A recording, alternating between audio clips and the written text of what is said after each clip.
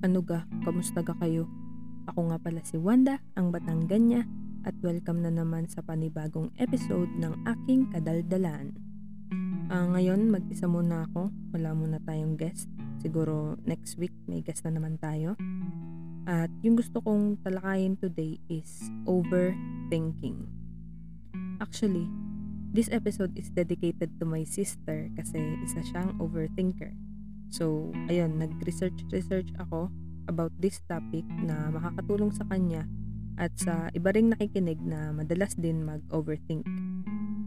Alam naman natin na overthinking is related or linked to mental health problems. Overthinking is actually linked siya sa mga psychological problems like depression and anxiety. Pero ano ba talaga yung overthinking?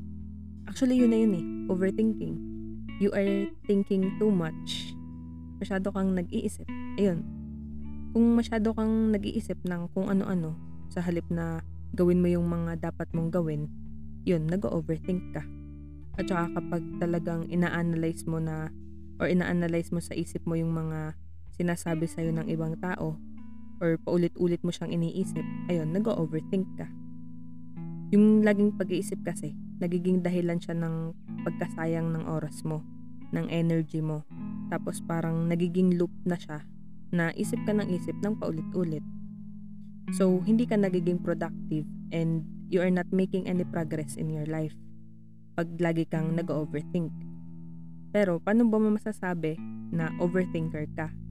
Sabi nga kasi nila, overthinker ka pag paulit-ulit mong iniisip yung isang bagay. So, ito yung 10 signs na isa kang overthinker. Number 1, paulit-ulit mong iniisip or ini-imagine yung mga nakakahiyang nangyari sa'yo kahit dati pa. Yun, paulit-ulit mo siyang iniisip. Number 2, pag hindi ka makatulog or nahihirapan kang matulog kasi feeling mo, lagi kang ginugulo ng utak mo. Yung feeling mo, ayaw magpahinga ng utak mo sa kakaisip, kaya hindi ka rin makatulog. Number 3, kapag lagi mong tinatanong sa sarili mo ang what if questions. In Tagalog, paano kung. Like, paano kung ganito? Paano kung ganyan? Paano kung ganito? Ganyan. Yan, pag lagi kang ganyan, isa yan sa mga signs na you are an overthinker. Number 4, pag lagi mong iniisip yung mga hidden meaning ng mga sinasabi ng tao sa'yo. Yung feeling mo na laging may ibang ibig sabihin sila pag may sinabi sila sa'yo.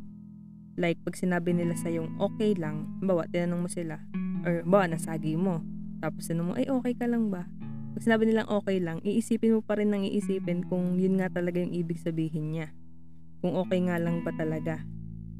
Yung iisipin mo, ala, baka hindi naman talaga okay, baka galit yun, ganyan. Yun, pag paulit-ulit mo siyang iniisip na ganun, yung naghahanap ka ng ibang meaning or hidden meaning sa mga sinasabi ng tao sa'yo, you are an overthinker. Number 5, yung pag binabalikan mo yung mga usapan nyo, o yung usapan mo with a certain person, tapos paulit-ulit mong iniisip na sana pala ito yung sinabi ko or sana pala hindi ko na lang yun sinabi, yung ganun. Number 6, pag paulit-ulit mong nire-rewind sa utak mo yung mga pagkakamali na nagawa mo. Number 7, pag may nagawa ang isang tao sa'yo or may nasabi ang isang tao sa'yo na ayaw mo o na hindi mo gusto, tapos paulit-ulit mo siyang iniisip at nire-rewind sa utak mo. Number 8, ito, yung minsan di mo na alam ang nangyayari sa paligid mo at di ka na makafocus kasi iniisip mo nang iniisip yung mga nangyari sa'yo sa past or nag-worry ka sa mga pwedeng mangyari sa'yo in the future.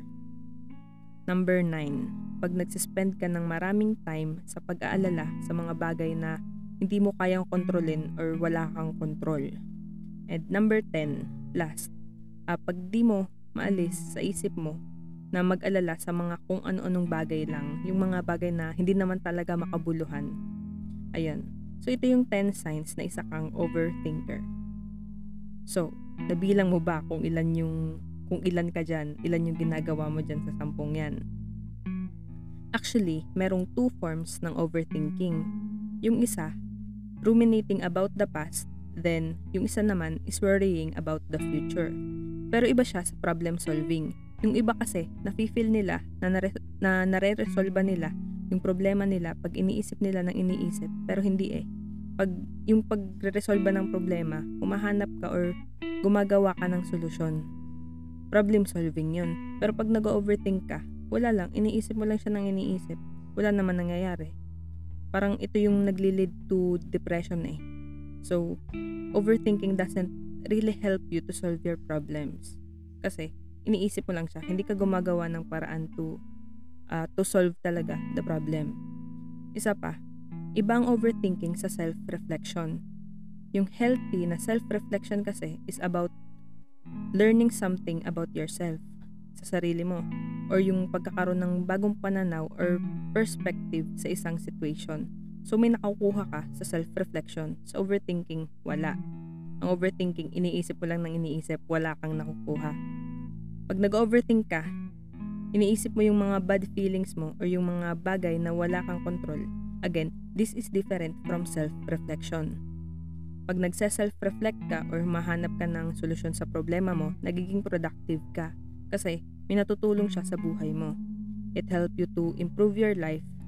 Pero pag nag-overthink ka, walang nangyayari sa buhay mo. Kaya instead of overthinking, try to reflect or try to find a solution to your problem. Huwag mo siyang isipin lang ng isipin nang wala kang ginagawa. Pag hindi ka kasi nag-overthink, mas nagiging efficient ka. Mas magiging peaceful ka at higit sa lahat, magiging masaya ka. So, stop overthinking. Hindi talaga siya healthy. Pero, the question now is how to overcome overthinking. Actually, marami namang ways para matanggal tong habit na to sa'yo. As simple as watching TV, paglalaro ng video games, or listening to music. Exercise din, actually, kahit ano naman na pwede mong gawin para lang maging occupied yung isip mo para hindi ka mag-overthink. Tsaka, pakiramdaman mo yung sarili mo kung gaano yung nauubos mong time and energy sa pag-overthink mo. At sa palagay mo ba, worth it ba yung mga time and energy na sinispend mo doon? Siyempre, hindi. Huwag kang sasagot ng oo, sasapakin ko. Pero diga, totoo naman, pag ang dami mong nasasayang na oras pag nag-overthink ka, kasi wala namang nangyayari. Tsaka kung di mo talaga maiwasang isipin ang isang bagay, okay na yung isipin mo lang siya once. Huwag na yung ulit-ulit.